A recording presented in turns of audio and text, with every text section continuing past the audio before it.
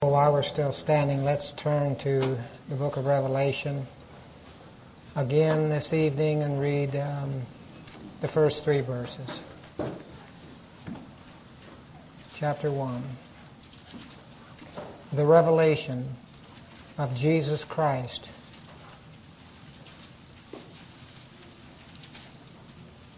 which God gave him to show to his bondservants the things which must shortly take place. And he sent and communicated it by his angel to his bondservant John, who bore witness to the word of God and to the testimony of Jesus Christ, even to all that he saw. Blessed is he who reads, and those who hear the words of the prophecy, and heed the things which are written in it, for the time is near. And he goes on to say, John to the 7 churches that are in Asia. May God grant us ears to hear what the Spirit is saying to the churches and to us here tonight. You can be seated, please.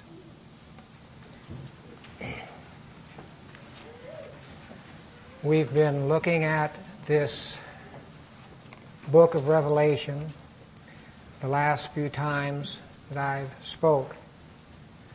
Not so much to try to give a verse-by-verse exposition of the book.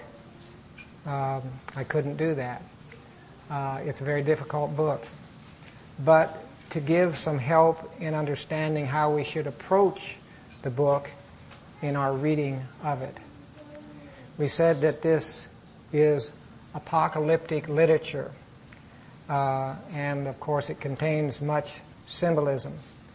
This type of literature, this apocalyptic literature, was common in the first century, a few centuries before and after the first century, but it is not very common to us, and so it's kind of hard for us to know how to read it.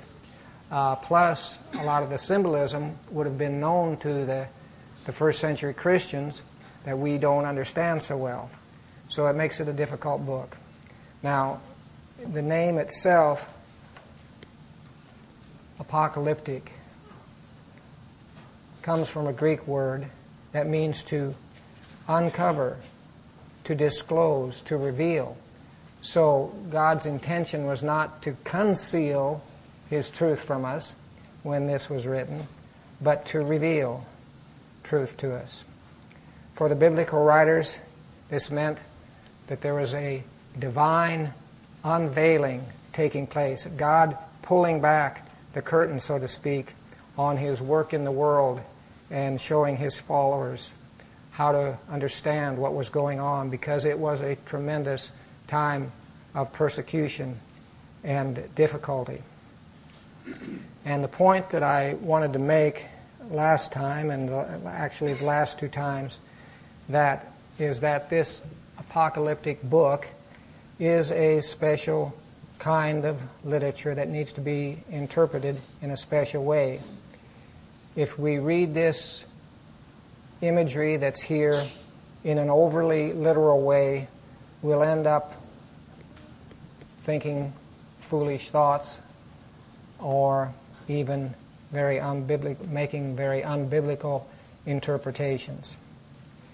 The key to proper interpretation of this book is to have some understanding of the Old Testament references, which there are so many, over 350, one commentary said, in books like Daniel and Ezekiel and Zechariah, parts of Isaiah, and other places scattered throughout the Old Testament.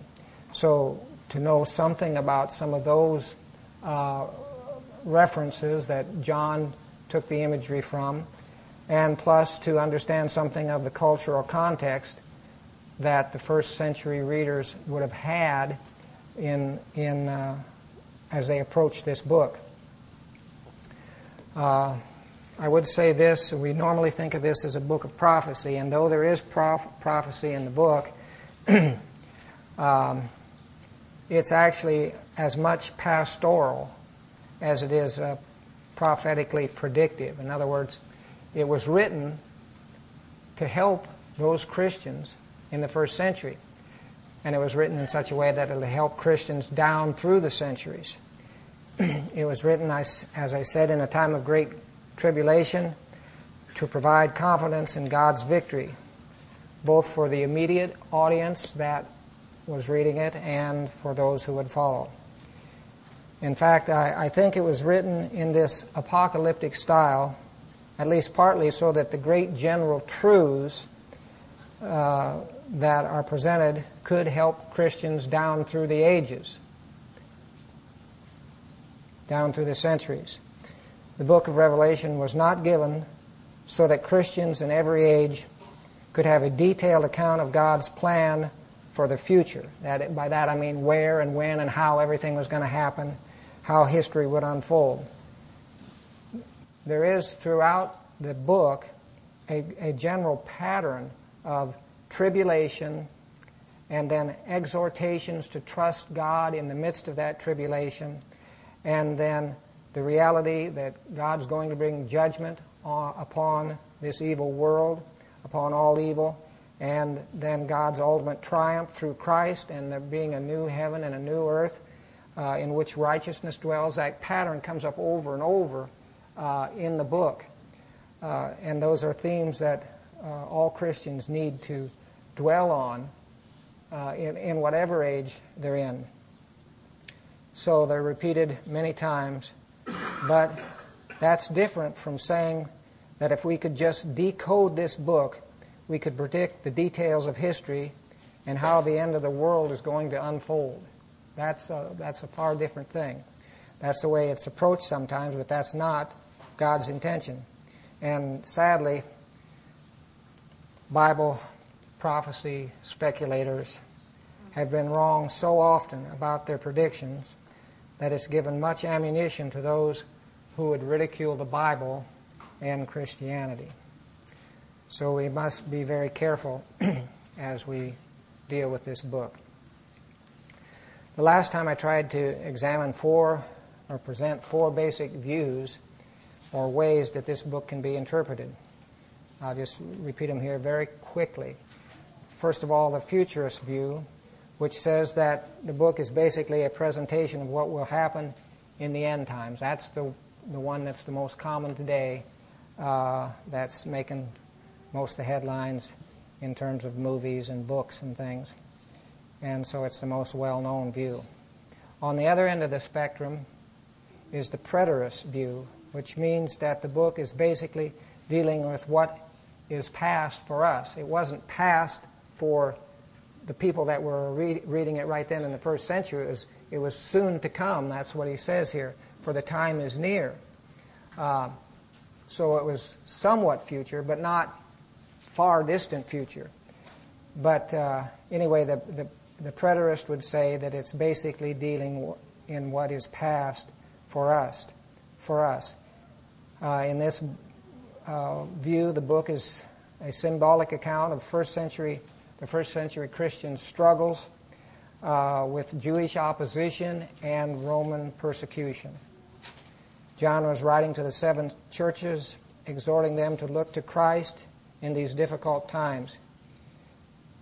He would soon bring apostate Jewish false worship to an end and also bring down the mighty Roman Empire. So that's the preterist.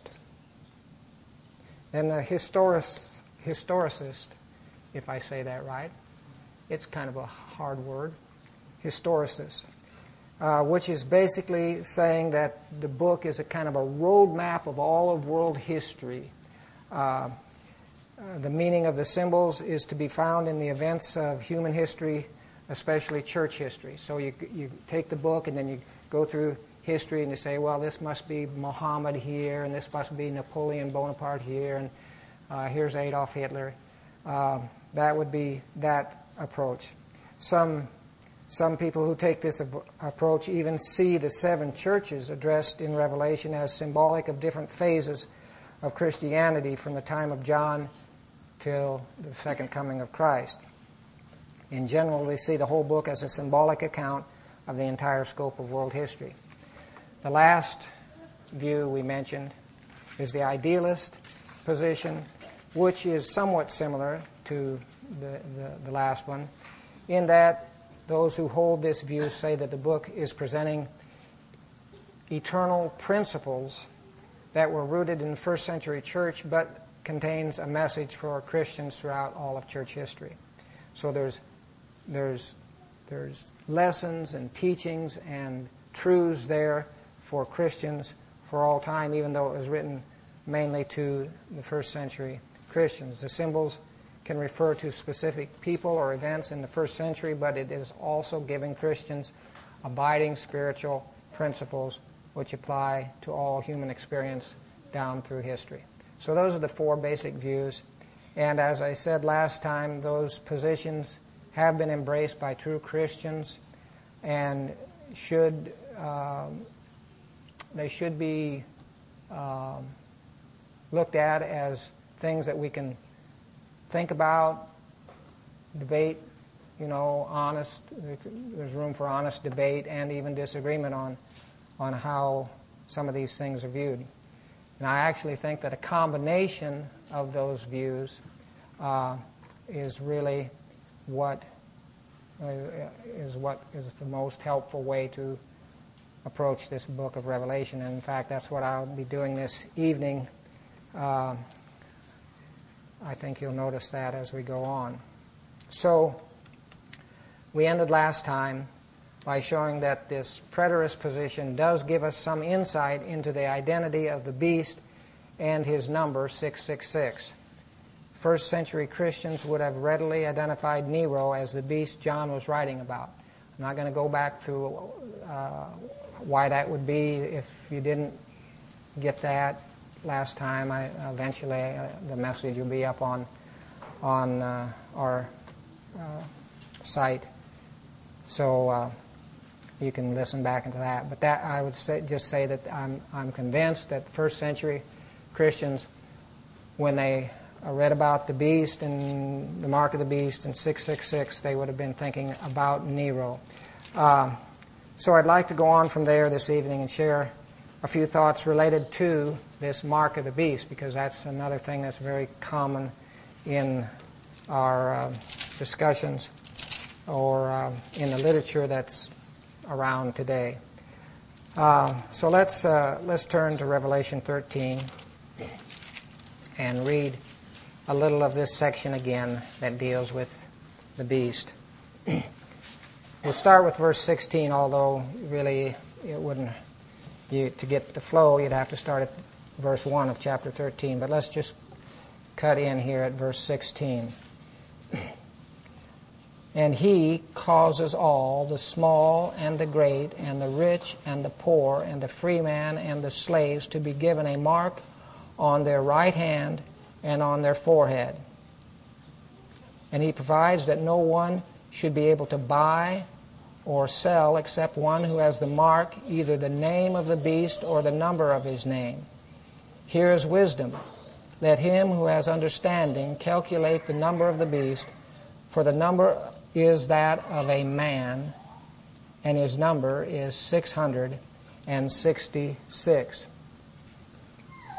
Note especially in verse 17, no one should be able to buy or sell except the one who has the mark, either the name of the beast or the number of his name. Now, if you've read much of the current literature related to the book of Revelation, you know that there is quite a bit of speculation related to this mark of the beast, especially in our so-called computer age, because we have all these microchips and barcodes. So you have people saying that this mark of the beast actually is some kind of a microchip inserted under the skin on your hand or in your forehead. And then, of course, the barcodes, they can be used to track your every purchase you're buying and you're selling. So I think I can say for sure that neither John nor his first century readers had that in mind.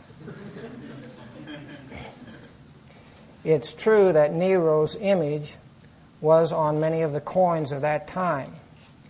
And that's not uncommon because ruthless tyrants and dictators like their image displayed everywhere.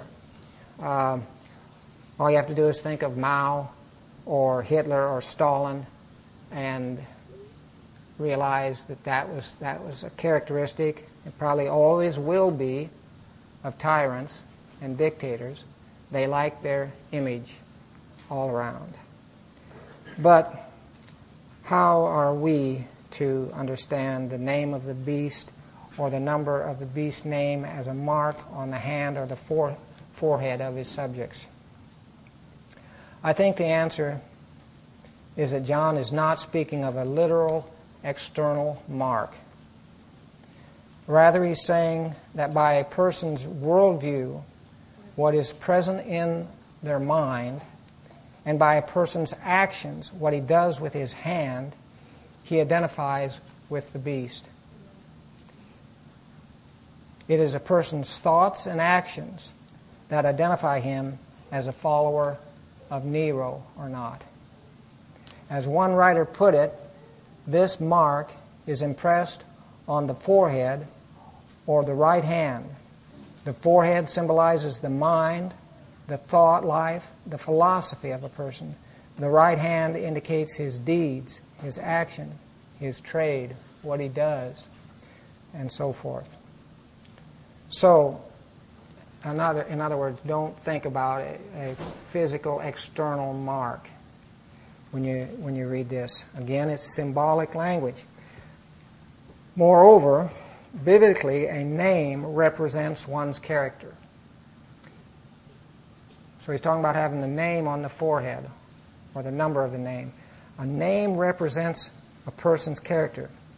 Even God's various names speak of different aspects of his character. And also, that's why God often changes the name of a person when they become a Christian, because their character changes. So he changes their name.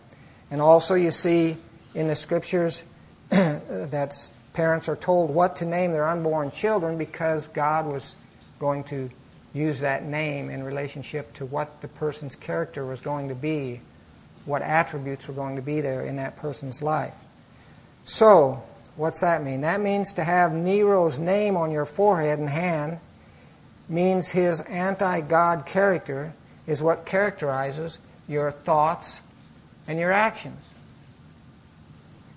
I haven't lost anybody, have I? On the hand and the forehead, that name speaks of the character that's been imprinted there, you might say, in the mind and the heart and then out in the actions. Another writer puts it this way. He says, the forehead and the hands are Old Testament symbols of a person's beliefs and behavior. There it is, beliefs and behavior. And we could look up some scriptures on that. Let's look at one anyway. Exodus 13:9. There's a number of these, but we'll just look at one here. Exodus 13:9. Speaking of some of the things that God told his people to observe when they enter the land, it says this, and you shall tell your sons on that day, saying, it is because of what the Lord did for me when I came out of Egypt, that they observed some of these ceremonies. And then he says this, and it shall serve as a sign to you on your hand and as a reminder on your forehead, that the law of the Lord may be in your mouth, for with a powerful hand the Lord brought you out of Egypt. So there's the hand and the forehead. You could look up some others on this. Deuteronomy 6:8 would be another one. And Deuteronomy 11:18. In other words, what you believe and how you behave. This is, I think, the essence of what's coming across there in the book of Revelation, this mark of the beast. What you believe and how you behave mark you as either belonging to God or belonging to Satan. The notion that the mark of the beast is Sunday worship or a social security card number or a silicon microchip, really, you're not going to get that out of the Bible. But the fact that it shows forth not from an external thing, but from your heart, from your mind, and your actions, that's, I think, what John was aiming at. More importantly than the mark of the beast is that God's people are marked this way also. This is what's really significant. So let's read on in Revelation 14. Right after, I think this is significant. You've got to remember these chapter divisions aren't there in the way God had these truths written originally. So he's just got through talking about this mark, the name of the beast or the number of the beast on the forehead. And then he says this, "And I looked, and behold, the Lamb was standing on Mount Zion, and with him 144,000, having his name and the name of his Father written on their forehead." You're going to have one or the other written on your forehead, you see. "And I heard a voice from heaven, like the sound of many waters, and like the sound of loud thunder. And the voice which I heard was like the sound of harpists playing on their harps. And they sang a new song before the throne and before the 4 living creatures and elders. And no one could learn the song except the 144,000 who had been purchased from the earth. These are the ones who have not been defiled with women, for they have kept themselves chaste. These are the ones who follow the Lamb wherever he goes. These have been purchased from among men as firstfruits to God and to the Lamb, and no lie was found in their mouth, and they are blameless." So amazing, I think, you have this contrast between the mark on the forehead of those who follow the beast and the mark on the forehead of those who follow the Lamb.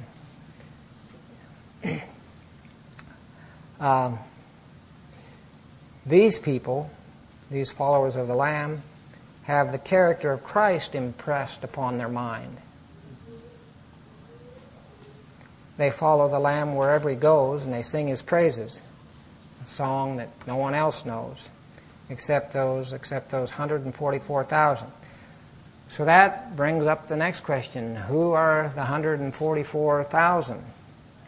Well, I believe that number represents true Israel, his people, God's people from both the Old and New Testament times. Again, it's a symbolic number. We talked about that the first time I spoke on this, that the numbers in the book of Revelation many times are very symbolic. That number is a symbolic number representing the perfect, purified, perfected bride of Christ, who were sealed by God for the day of redemption.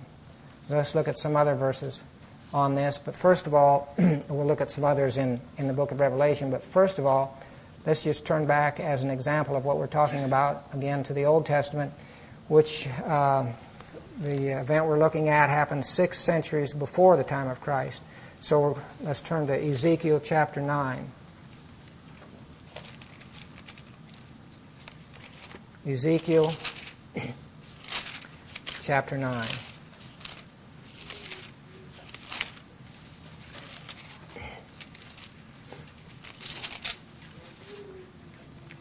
Here's a situation that the people of God found themselves in. By and large, the nation, Jerusalem, as a city, had turned away from God. They'd filled the cities with abominations. God was bringing judgment upon the nation, and specifically related to the city here of Jerusalem.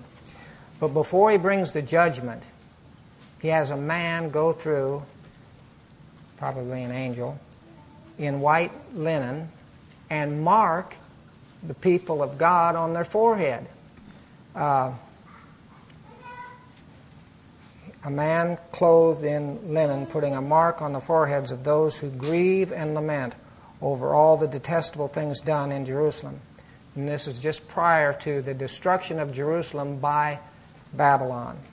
So, just one verse here. You have to read the whole account sometime, beginning at verse 1 again. We just don't have time to read through all the sections here. But verse 4, "And the Lord said to him, Go through the midst of the city, even through the midst of Jerusalem, and put a mark on the foreheads of the men who sigh and groan over all the abominations which are being committed in its midst.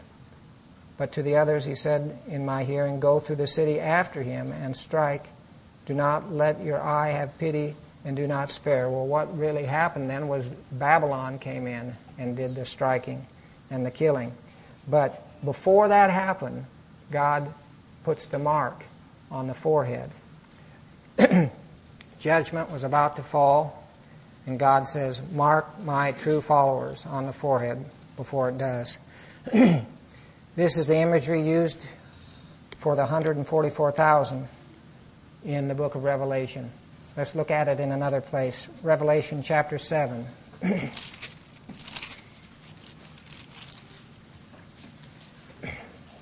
Revelation chapter 7, and we'll read the verses 1 through 4.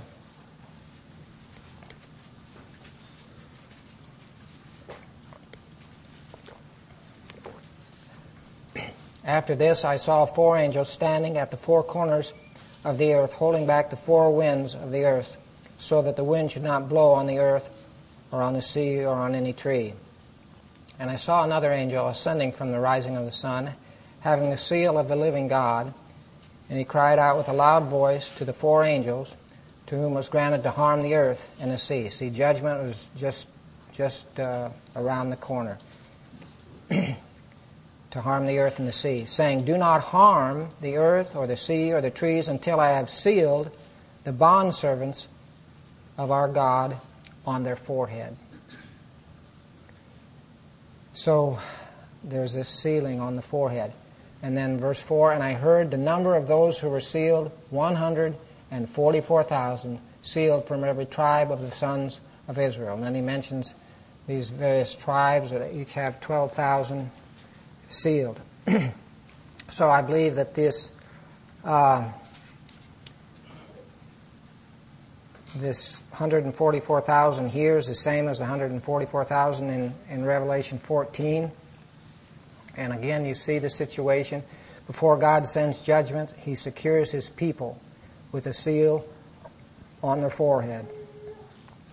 I would also say that I think that this 144,000 is also the same people he's referring to in the next verses, 9 through 14. Let's just read those. "After these things I looked, and behold, a great multitude," this 144,000, "which no one could count, from every nation and all tribes and peoples and tongues, standing before the throne and before the Lamb, clothed in white robes, and palm branches were in their hands. And they cried out with a loud voice, saying, Salvation to our God who sits on the throne and to the Lamb." And all the angels who were standing around the throne and around the elders and the 4 living creatures, and they fell on their faces before the throne and worshiped, saying, Amen, blessing and glory and wisdom and thanksgiving and honor and power and might be to our God forever and ever. Amen. And one of the elders asked me, Who are clothed in the white robes? Who are they? And from where have they come? And he said, My Lord, you know. He said to me, These are the ones who have come out of the great tribulation, and they have washed their robes and made them white in the blood of the Lamb. For this reason they are before the throne, and they serve him day and night in his temple. And he who sits on the throne shall spread his tabernacle over them. So, I think all of these groups that we're talking about here, the 144,000 in Revelation 14, 144,000 here in chapter 7, and this great multitude are the same. They all have this seal on the forehead. That seal here that he talks about is the same as the name that's on the forehead of those in chapter 14. And you might question why I say this is all of God's people from the Old and New Testament, especially since he goes through and names all these tribes. Well, though he writes of 12,000 from the 12 tribes of Israel, I believe he's speaking of spiritual Israel and the entire church from both the Old and New Testament periods. The 144,000, again, is a symbolic number. It indicates completeness, the fullness of God's people for all time. And it has nothing to do with race. 144,000 has nothing to do with race. It has everything to do with relationship. If you've been sealed by God, if you have the name of Christ on your forehead, that's what matters, not whether you're a Jew, ethnic Jew or not. Now I'm going to try to establish this a little bit more here. The number 144,000 most likely represents the 12 apostles of the Lamb multiplied by the 12 tribes of Israel, which is 144, times 1,000. And again, that's to show completeness and fullness. Often in the New Testament, you see this pattern of referring to the community of faith, whether it's Jew or Gentile, with Jewish designations. That is, spiritual Israel. For instance, Galatians 3:29, if you belong to Christ, then you are Abraham's descendants. That's the criteria. If you're going to be a true Jew, you have to belong to Christ. 1 Peter 2:9, you are a chosen race, a royal priesthood, a holy nation, a people for God's own possession, so that you may proclaim the excellencies of him who's called you out of darkness into his marvelous light. For you were once not a people. You weren't part of this Jewish nation, but now you are. But now you are the people of God. Well, let me show you a few verses here that I think clearly show that this 144,000 refers to the fullness of God's people from both the Old and New Testament. Let's turn again in the book of Revelation to some of the final chapters referring to the bride of Christ, the New Jerusalem coming down out of heaven. Let's turn to Revelation 21. Now, I'm throwing a bunch of things at you here, and you're going to have to think about them, reread some of this, and really analyze if you think my understanding of the symbolism here is correct. But look at Revelation 21:9 through 14. And one of the 7 angels who had the 7 bowls full of the 7 last plagues came and spoke to me, saying, come here, and I will show you the bride, the wife of the Lamb. Of course, the bride is God's people, the church, the wife of the Lamb. And he carried me away in the Spirit, to a great and high mountain, and showed me the holy city, Jerusalem, coming down out of heaven from God, having the glory of God. Her brilliance was like very costly stone, a stone of crystal clear jasper. And it had a great and high wall with 12 gates, and at the gates 12 angels, and the names were written on them, which were those of the 12 tribes of the sons of Israel. So here's this New Jerusalem with gates, would have the names of the 12 tribes of the sons of Israel. There were 3 gates on the east, 3 gates on the north, 3 gates on the south, 3 gates on the west. And the wall of the city had 12 foundation stones, and on them were the 12 names of the 12 apostles of the Lamb. So you have the Old and New Testament saints being represented in this New Jerusalem, you see. 12, 144, and then to show the completeness of it, you take that times 1,000. So now skip over, because this same people that he's talking about here in this section. He goes on to say this in chapter 22, 3 through 5. And there shall no longer be any curse, and the throne of God and the Lamb shall be in it, and his bondservants shall serve him, and they shall see his face, and here's the thing, and his name shall be on their foreheads. Every one of those 144,000, everyone that's part of this New Jerusalem, everyone that's the bride of Christ from the Old or New Testament times, have that name on their foreheads. That name we've been talking about all along through these scriptures. The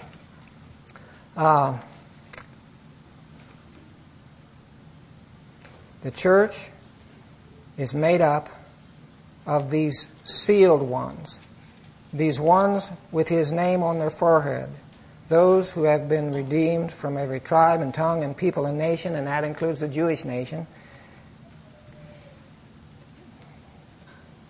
One other verse.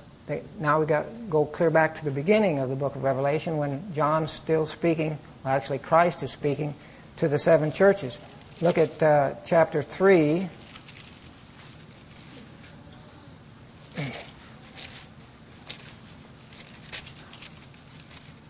And verse, we'll begin at verse 12, 3:12. He who overcomes, I will make him a pillar in the temple of my God. Yeah, just a little aside here. God is not concerned about physical temples because his people are his temple. And all this stuff about rebuilding the temple is a big mistake. God's already rebuilt the temple. It's right here, part of it, tonight. Well, anyway, he who overcomes, I will make him a pillar in the temple of my God, and he will not go out from it anymore, and I will write upon him the name of my God and the name of the city of my God, the New Jerusalem, which comes down out of heaven from my God, and my new name. There's that name on the forehead again. And I say that that's for every true believer. That wasn't just the church at Philadelphia.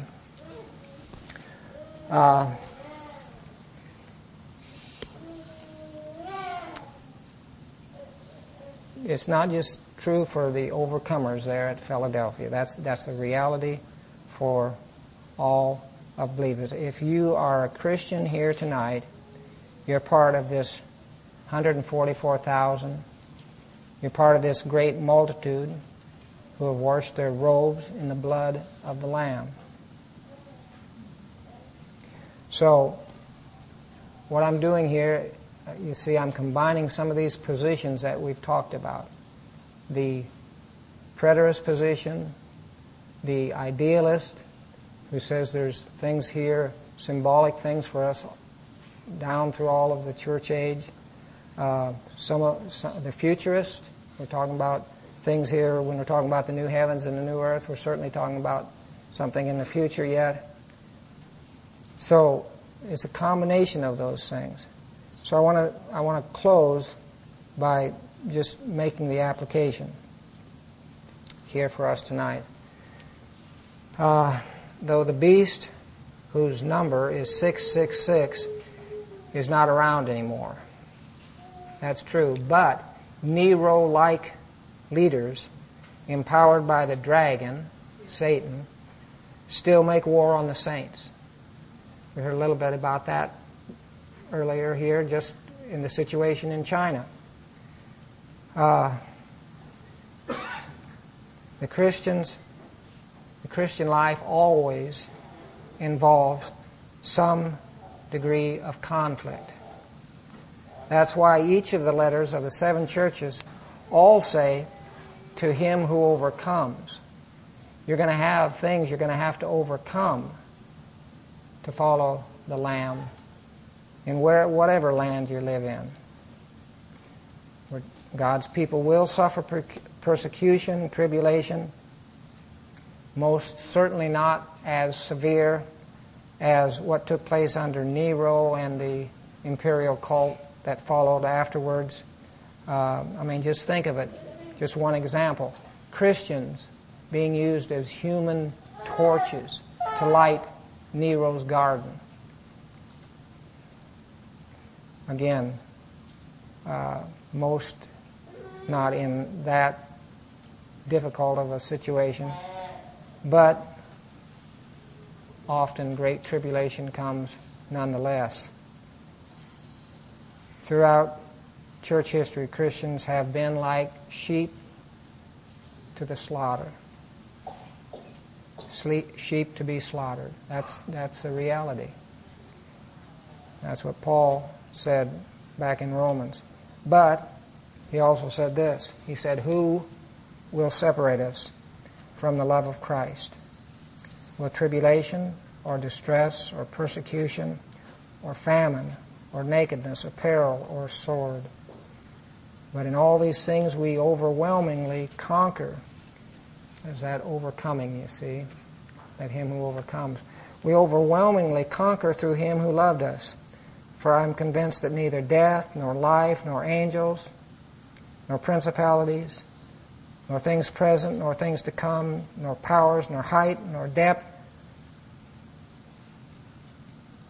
nor any other created thing will be able to separate us from the love of God which is in Christ Jesus our Lord. This, really in one way, that's the message of the book of Revelation. Right there. That's some of the unveiling. See, these people, here's a few Christians, few weak, powerless Christians in terms of power that the world would exercise, coming up against the Jewish false religion and the Roman Empire. How are they going to stand? Paul says, well, we'll overwhelmingly conquer through him who loves us. And that's the message of the book of Revelation.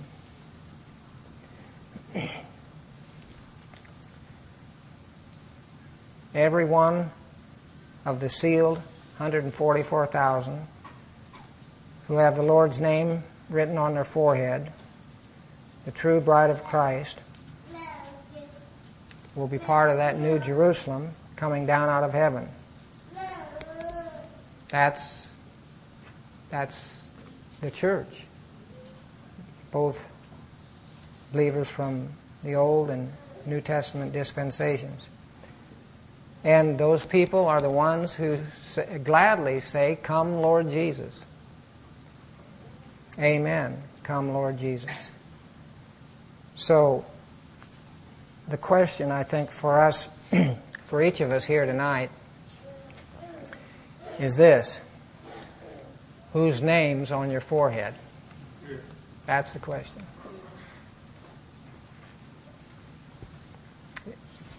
Is it the beast or the lamb? Is it man's number that's written there, 666? Or is it God's name?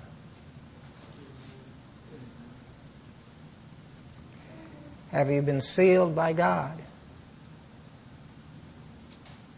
Has He done something in your heart and mind that works out in your actions?